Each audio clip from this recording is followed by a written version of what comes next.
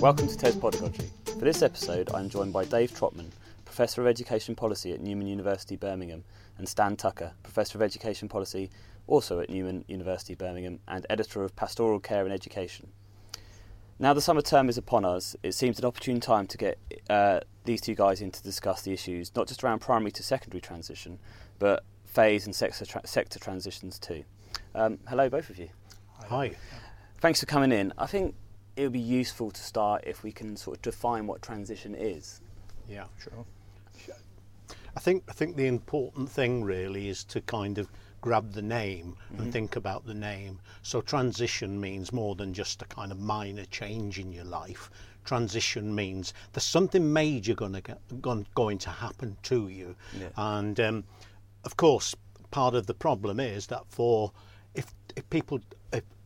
if it's not explained to children what this next step's about, and if it's not explained well, then they will make up, as it were, they have their own perceptions, their own views about what it will be like. So there's a lot of myths attached to this idea of transition. But transition means change, and it means fundamental change. And for children in primary to secondary, it clearly means a group of children moving from what is essentially a caring relationship within the kind of the primary area to a much bigger school where the whole pedagogical approach has changed. Suddenly we're subject-based, individual children moving around huge spaces, much bigger than where they came from. And of course the whole kind of pedagogical approach changes very much to transmission rather than the kind of, I'm going to say, discovery kind of approaches which are adopted in primary. And so we're talking about transition as not just a physical move, but we need to understand transition as an emotional move, as a contextual move, a conceptual move even. Absolutely, and I think the one thing that gets eclipsed in that process of the physical move from primary phase to secondary phase education is the transitions in young people's lives biologically, in terms of identity, in terms of orientation, friendships and social groups. So they're actually moving from much simpler environments, one might argue, to much more complex environments as they go through adolescence and the attendant pressures, not simply in terms of who they are and what they are, but also the level of expectation that's placed upon them, either in terms of their personal identity, but compounded by the fact that there's the expectation from schools in terms of academic performance. So we're sort of at the very point their personal life and social life is getting more complex. We're introducing a more complex environment in which that should happen. Absolutely. Okay, that does sound quite crazy when you put it that way. So I think every year, I mean, I've been at TES for 6 years now, and every year we sort of run the same feature. Why is transition still a problem? And in the mind of that is a primary to secondary transition. We are going to deal with some other transitions later, but for the moment, let's look at the primary and secondary transition. No doubt there's been some improvements in the past 5-10 years in how transition happens. I know it's much more spoken about now than it perhaps was in the past. But still we seem to have the same problems of children who transfer from a primary to a secondary setting and something goes wrong. Is that because the research is not there, or is that because the application is wrong? I mean, should we look at the research first and see, okay, what do we know from the research about why things go wrong and whether it's a UK-specific problem? Well, first of all, there is a modest range of research that's been conducted over quite a period of time, so you can go back, over a good number of years and find research on transition.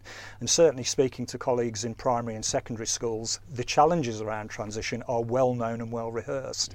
And we do see very good examples of very good practice in secondary schools who've made all sorts of arrangements for transfer for year 7, both structurally in terms of curriculum, in terms of pedagogy, and done that very successfully. But their challenges is that they're working in two very, very different structural environments. As Stan was saying, these are almost like almost an organisational fracture which they're having to deal with. Now, the other point is that for some young people is that transition into secondary school from primary phase is a really exciting time. It's going into the big school with new challenges, new opportunities, etc. And for some of those students, that excitement and energy is really important. But for some of the most vulnerable students who find that transition difficult, they actually never recover from it. It's really, really difficult. So the tale of either underachievement leading to pupil exclusion, behavioural issues, all the attendant problems can be traced very early on. And there are a number of American studies which are even more dramatic than the ones perhaps that are just unfolding in the UK now, of students who struggle in primary education and making that reportage when they're in prison. Okay. So it is that dramatic to say that if when asked the question, where did you find your life going off the rails? Well, there are all sorts of... they can actually think of that transition as They can identify Absolutely. moments in primary school to secondary where that went wrong for them. It might be useful just to use one piece of research which Dave wasn't involved in, but I was involved in with a colleague. And what that did was... a secondary school approached me and basically begged the question, we have a group of children who have arrived here from primary school with excellent SATs results. And it was a group of so the school is around about 1,500, 1,700 children. And it was a group of around about 20 children. And we spent 2 terms talking directly to those children and actually working alongside them and trying to give them some mentoring support. But what I was left with, and I'm still left with now, is the idea that these children had lost their way, that the secondary school was such a huge entity with as Dave said, with a different structure but different demands. So you have to be able to move around. You have to understand the timetable to begin with. We almost kind of give that, well, everybody will understand the timetable, won't they? Yeah. Well, will they? It's a huge place. And if you get lost once, it may sound very trivial, but it may have a major impact on you, because you may then begin to think, how am I ever going to find my way around this place? I guess you're thinking in your lessons as well, 10 minutes before the lesson, how do I get to the next place? You're missing the learning because your brain's... Absolutely. Well, you're compartmentalising time for a start, for learning. You're learning, and secondary teachers recognise this problem, and it's been in the research literature for years, but you're parceling up particular learning experiences into time-bound packages, if you like, which are in themselves problematic.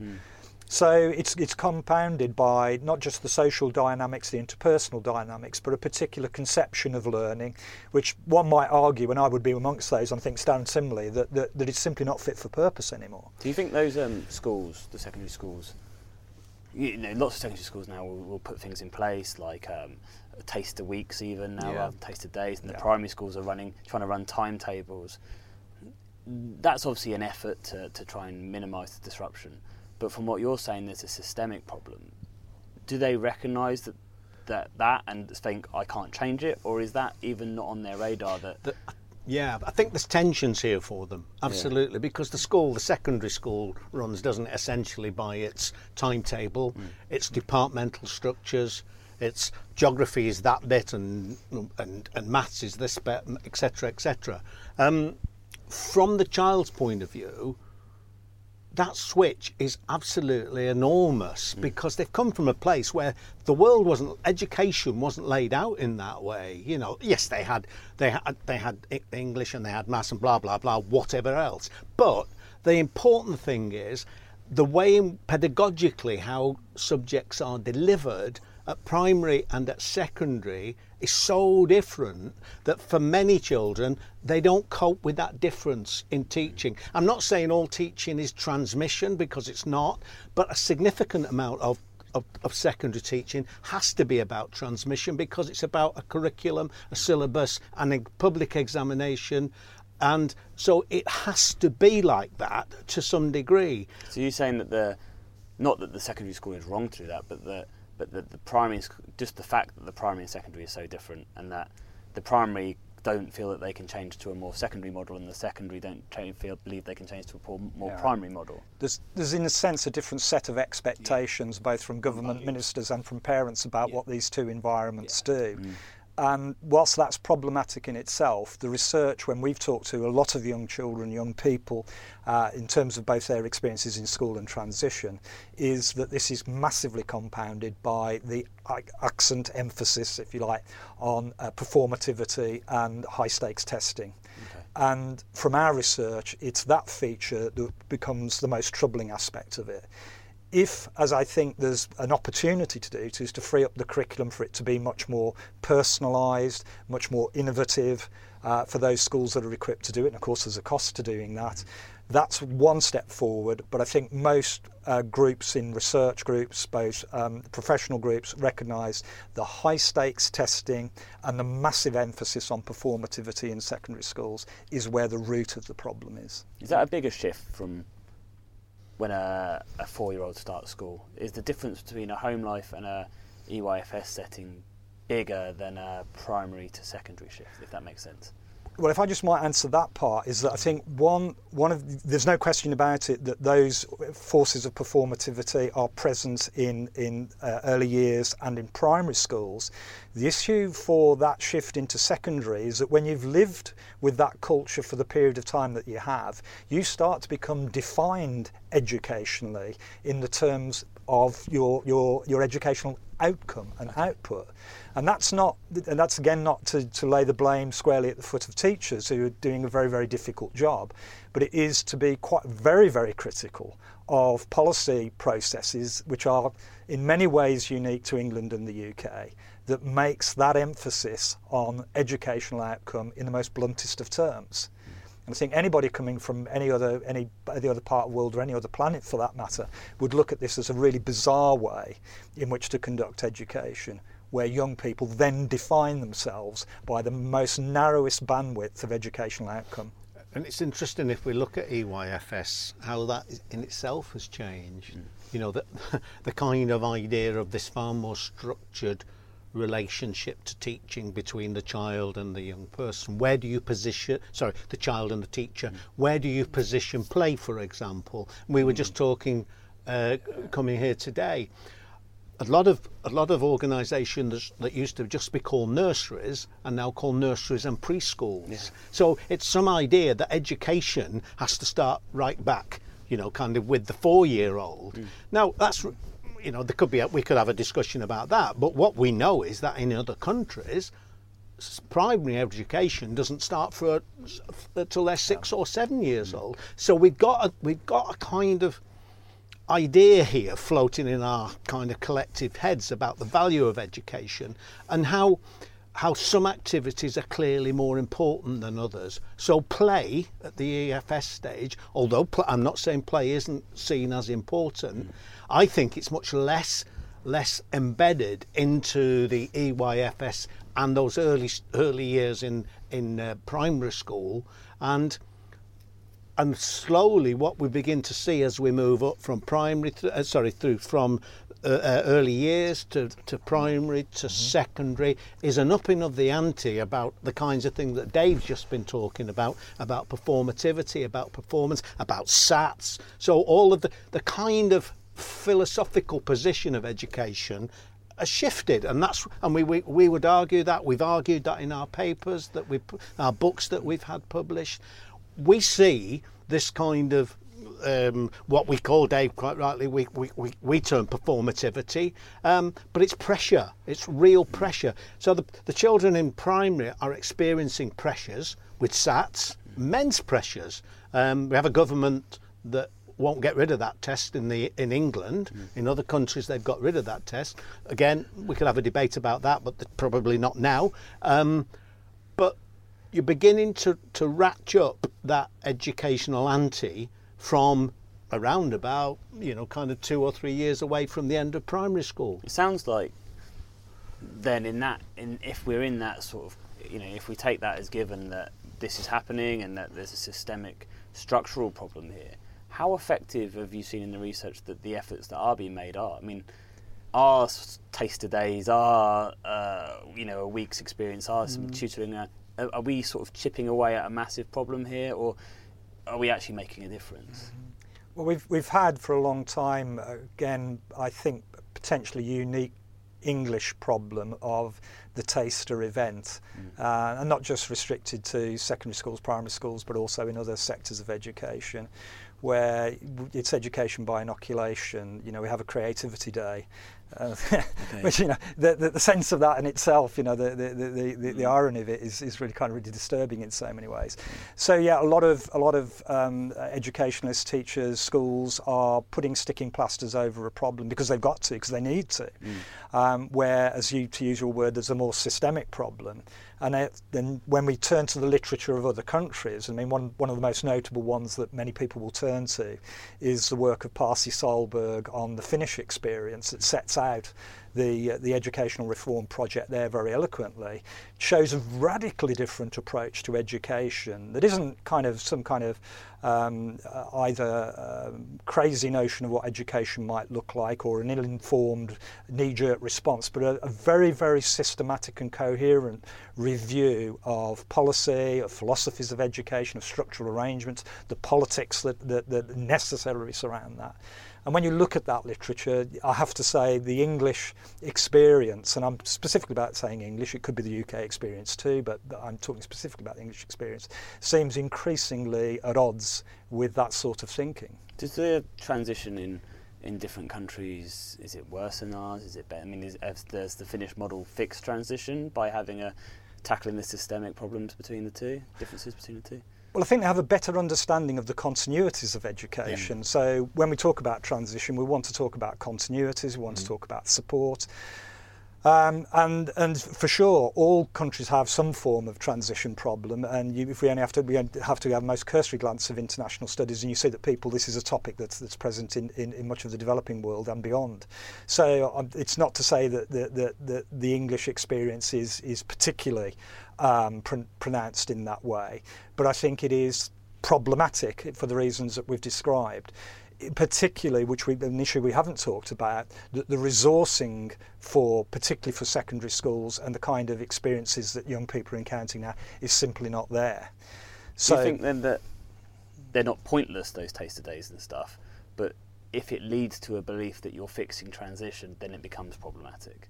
In the sense that you're doing a little bit to help the situation, but yeah, I think it's Dave's point really. It's an injection. It's the idea that if I spend a few days in this secondary school somehow or other, this will all work for me.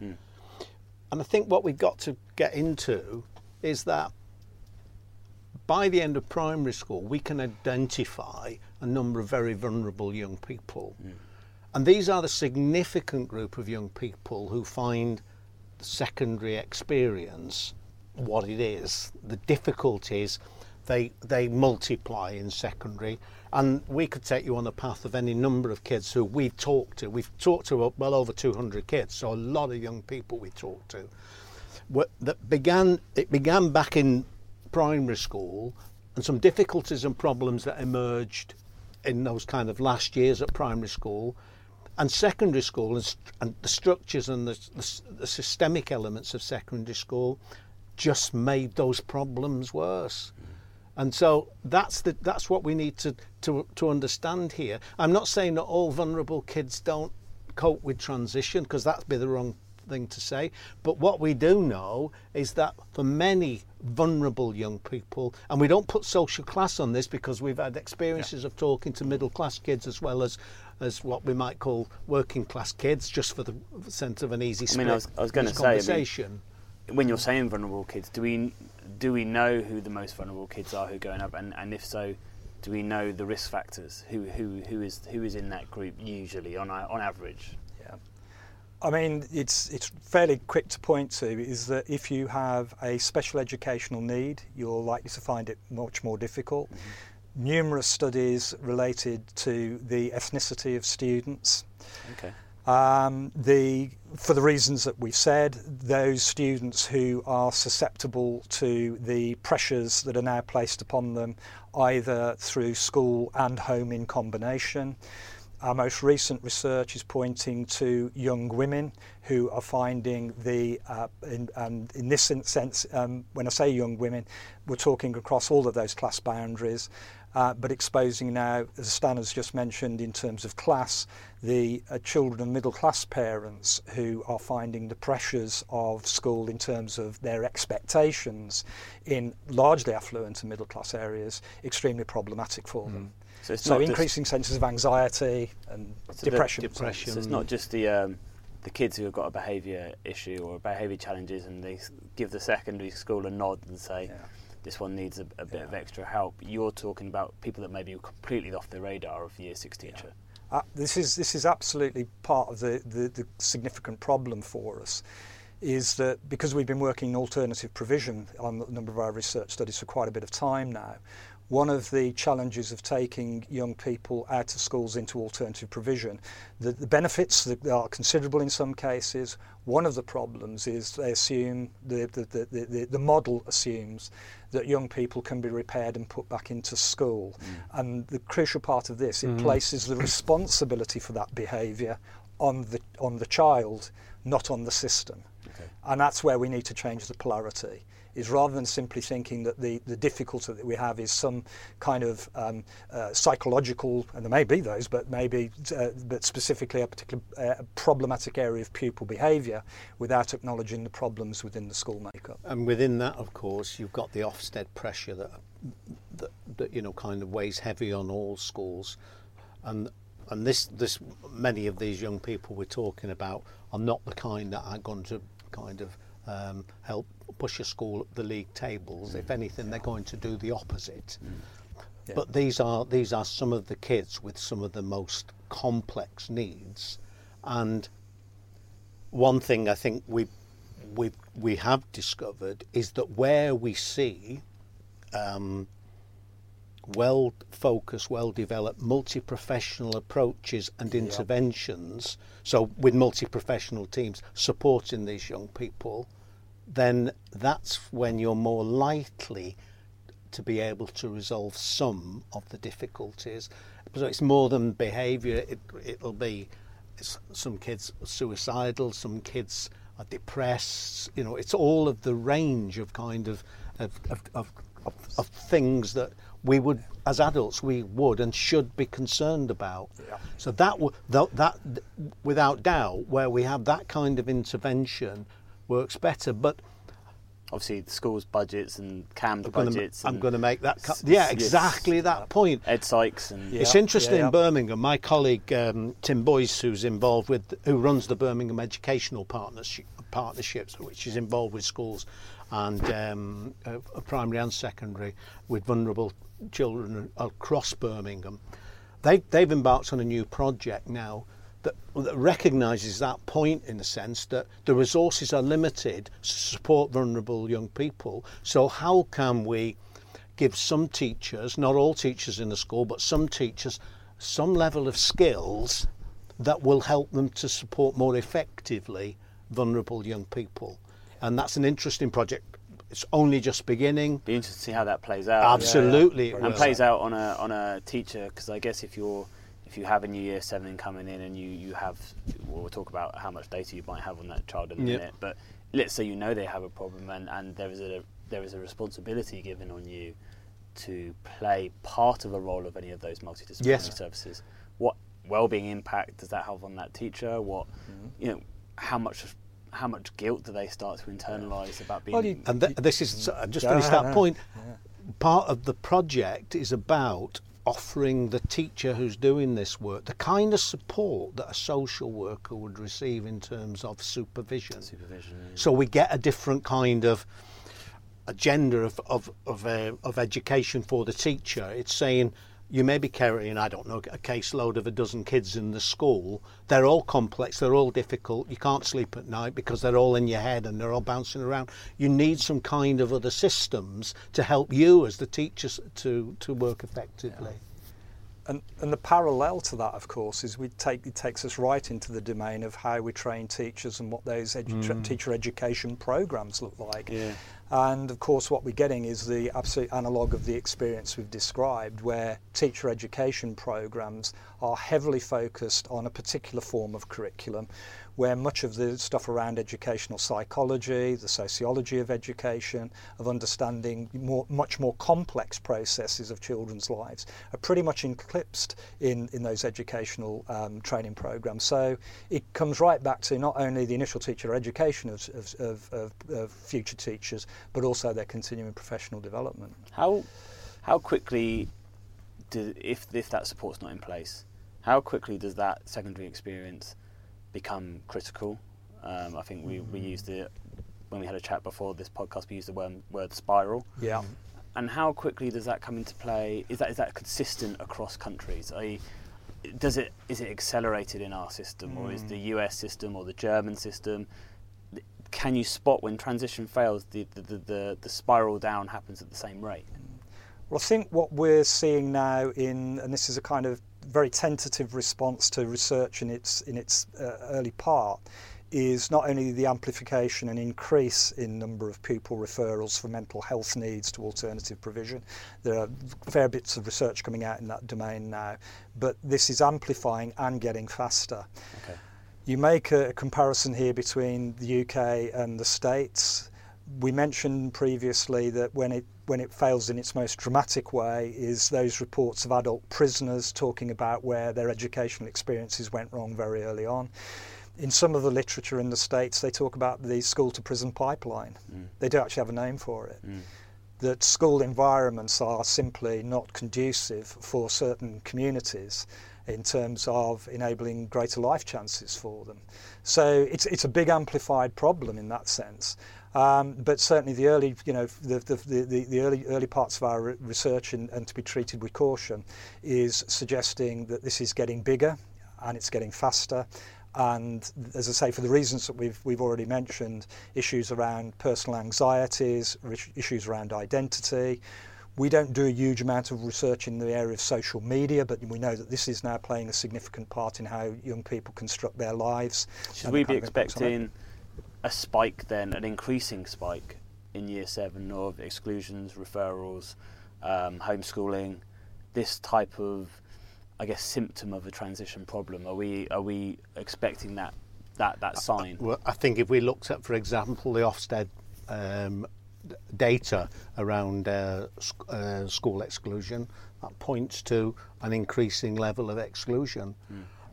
You have to read something into that more than behavioural difficulties or naughty children. There's much more under those statistics than that. I'm not saying Ofsted don't do any of that work, but for us, what we're beginning to try to construct is this idea of a spiral, as it were, downwards from fairly mild anxiety through various stages of depression and otherwise, down to actual attempted thinking about suicide, self-harm and suicide. And we've got data which supports exactly that spiral.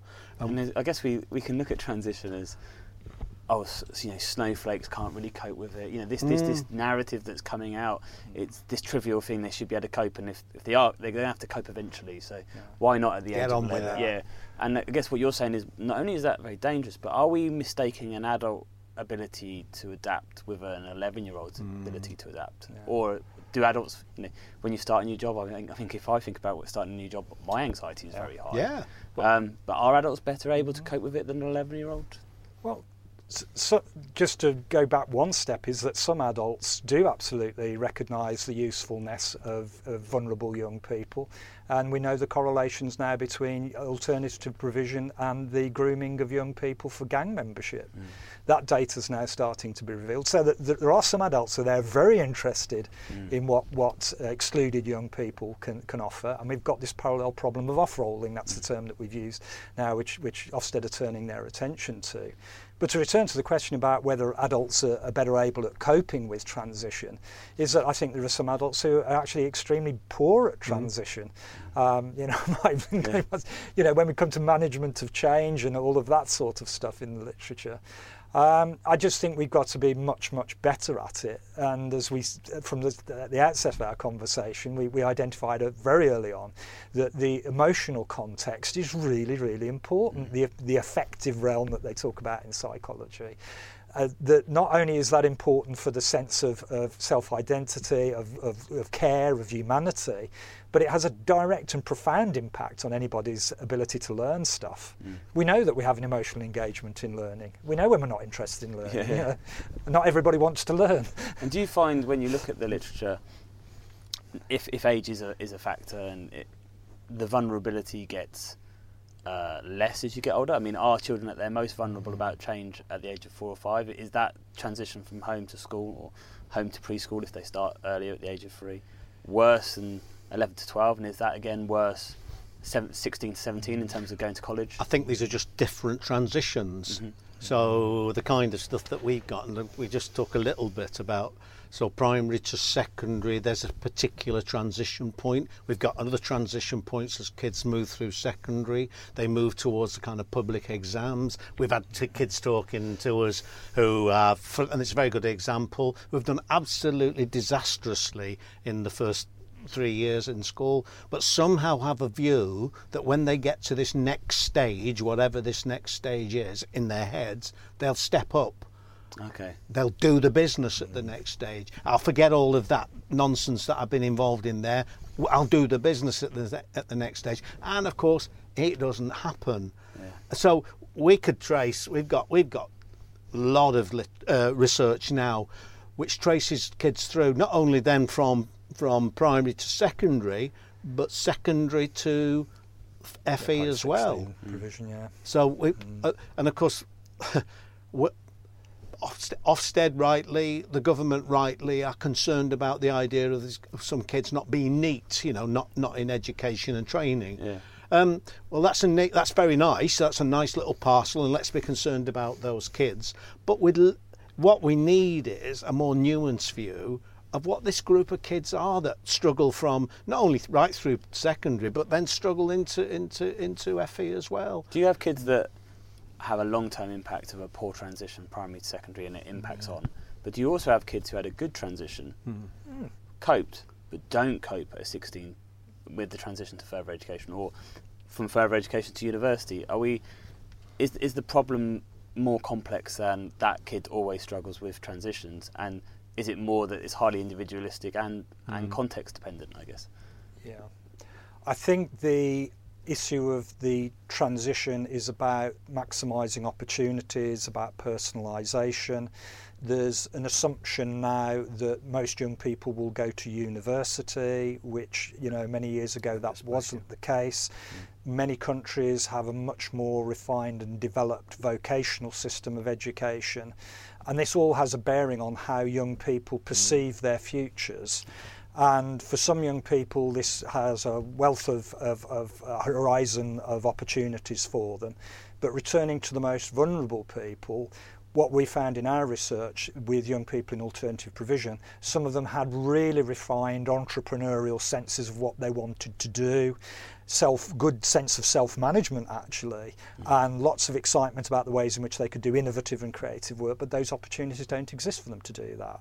Whether that might be in media, for example, or doing all forms of creative enterprise, that we still have a very, very narrow track for some young people for whom the system doesn't fit. So that transition, the problem with transition is not just the act of making the transition, but a 14-year-old may look ahead to them when they're 16 and go, that transition out of formal education into, at 18 now, with the maths and GCSEs, if you have to keep going, that actual, they've predicted failure of transition before it's even happened at that age. And those decisions are made very early on in the school career. As our first report that we did back in 2012, when we were talking to young people about risk, is what they were identifying very quickly for us. These were interviews conducted in secondary schools, that one of the risks that they identified, not an adult perceived risk, but a pupil perceived risk rather, is the risks of having to make qualification choices very early in their school careers.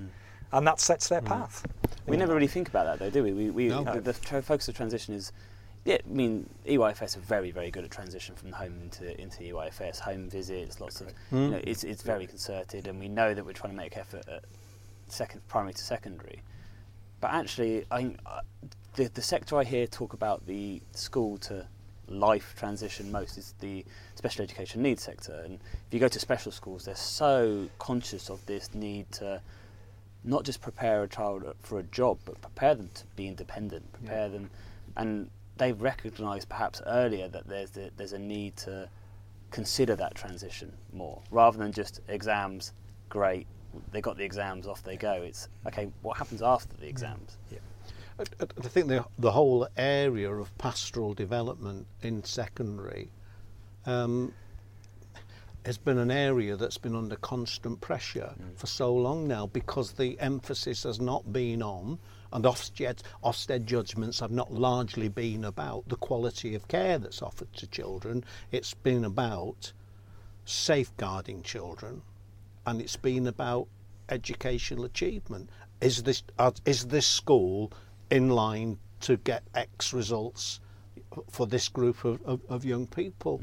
And I think, just going back to the FE point, we found so often that the futures that are offered to these groups of young people are very small in terms of, and they're gender oriented.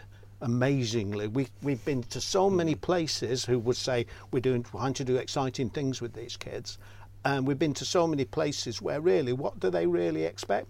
They really expect that Dave and I call hair and bricks. Okay. Girls will do that kind of related set of professions or jobs, and boys will do the bricks part. So that's not kind of, but it just gives you a kind of feel for the expectation of the teacher or those who are involved in their education in terms of what the potential of that child is. And it's very difficult to find, I've not seen it anywhere, I don't think we've seen it anywhere, places where consistently they're trying to push young people to other futures than they themselves might be able to see for themselves. And that, again, is a huge problem, because where do these kids finish? Well, a lot of them finish in FE doing exactly hair and bricks type courses. Yeah, and that transition beyond the final exam isn't perhaps considered, unless you're going to university and it's okay, let's help you get into that university. But perhaps both, and I guess it's the same with the transition from year 9 to year 10 and Key Stage 1 to Key Stage 2. At each transition, are we thinking beyond the transition itself? The immediate, absolutely. The immediate. Yeah. And you asked the question before about HE. Well, I mean, we see lots of kids every year who have been pushed into HE, all sorts of parental pressures in particular, who don't cope with HE. Not least of all because it's not actually where they want to be. Yeah. But they daren't fail. They don't fail. So we've got this great kind of pressure now for kids, and they talk about it. I've got to get a 2-1. Got to. You know, if I don't get a 2-1, it's the end of the earth, isn't it? I've had kids cry, 20, 21-year-olds crying in the office because the results didn't amount to a 2-1. Tremendous pressures again, so it kind of follows the same kind of script, just different pressures, and different people being able to cope with them. I guess we can be, the picture we painted is quite a negative one, and it seems that, yes, schools are doing their best on on what they can control. Is there anything a school that's sat there now and they're saying, okay, secondary school, I've got my year 7 cohort coming in September, we've done the taster days, okay, they may not amount to big differences, but I can't change the structure of my school and I can't ask my primary schools to. Is your advice at that point, pastoral care is at least the minimum in year 7? Absolutely. I think that's, Stan made the point earlier on about, the paucity of pastoral care provision in schools. And we've got to remember, you'll know this only too well, that the funding for schools now is in an almost catastrophic state with regard to sort of the young people we've been talking about. So the budgets are incredibly tight, but as a minimum, there are I think 2 central messages. One is to think very, very clearly about a pastoral curriculum and pastoral support. And again, Stan was mentioning earlier on about the almost kind of lost project now from many years ago around multi-agency support and interdisciplinary support for young people. Because of the complexity of needs, it's not just about the depth of that need, but the complexity of needs. Then it seems to me that the nature of a multidisciplinary, multi-professional, multi-agency work is absolutely pretty much essential.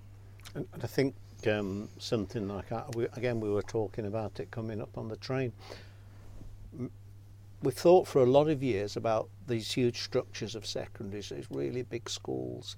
I remember somebody talking very eloquently about why can't we take that structure and make small schools within a big school, a space and a place that's smaller where young people can settle, can find their way around, locate themselves within. That, for me, I think, would be something which we should be trying to do. I know a few schools who tried it, and to great effect actually, and it does seem to work. This small school model, and you have your core subjects and your tutor time in that small school, and then obviously with your selective options, that small school, you sort of journey out from your small school. There's a school in Plymouth and one in Surrey actually that does this, where they sort of journey out of their small school into the rest of the school, and there is and that is a pastoral move. And interestingly, both schools are in quite challenging areas. And of course, we used to have middle schools. They've virtually been abandoned, but we used to have 3 stages. We had a not everywhere. They weren't adopted everywhere, but we had a primary, we had a middle, and we had a secondary phase. And again, it's just something that that may kind of help a lot of kids who are struggling with these particular issues we talked about. Are you both hopeful about transition, and do you think from looking at the research and looking how it's not just a problem in the UK, but this is something globally that's been struggled with, and we've been struggling it for a long time? There's like a parting message. Do you still have optimism even though you look at this? I remain to be the eternal optimist, and one of the reasons for my optimism isn't just to do with my character disposition, although I might have colleagues who might disagree with that, is that our research is absolutely premised on the voice of young people and children.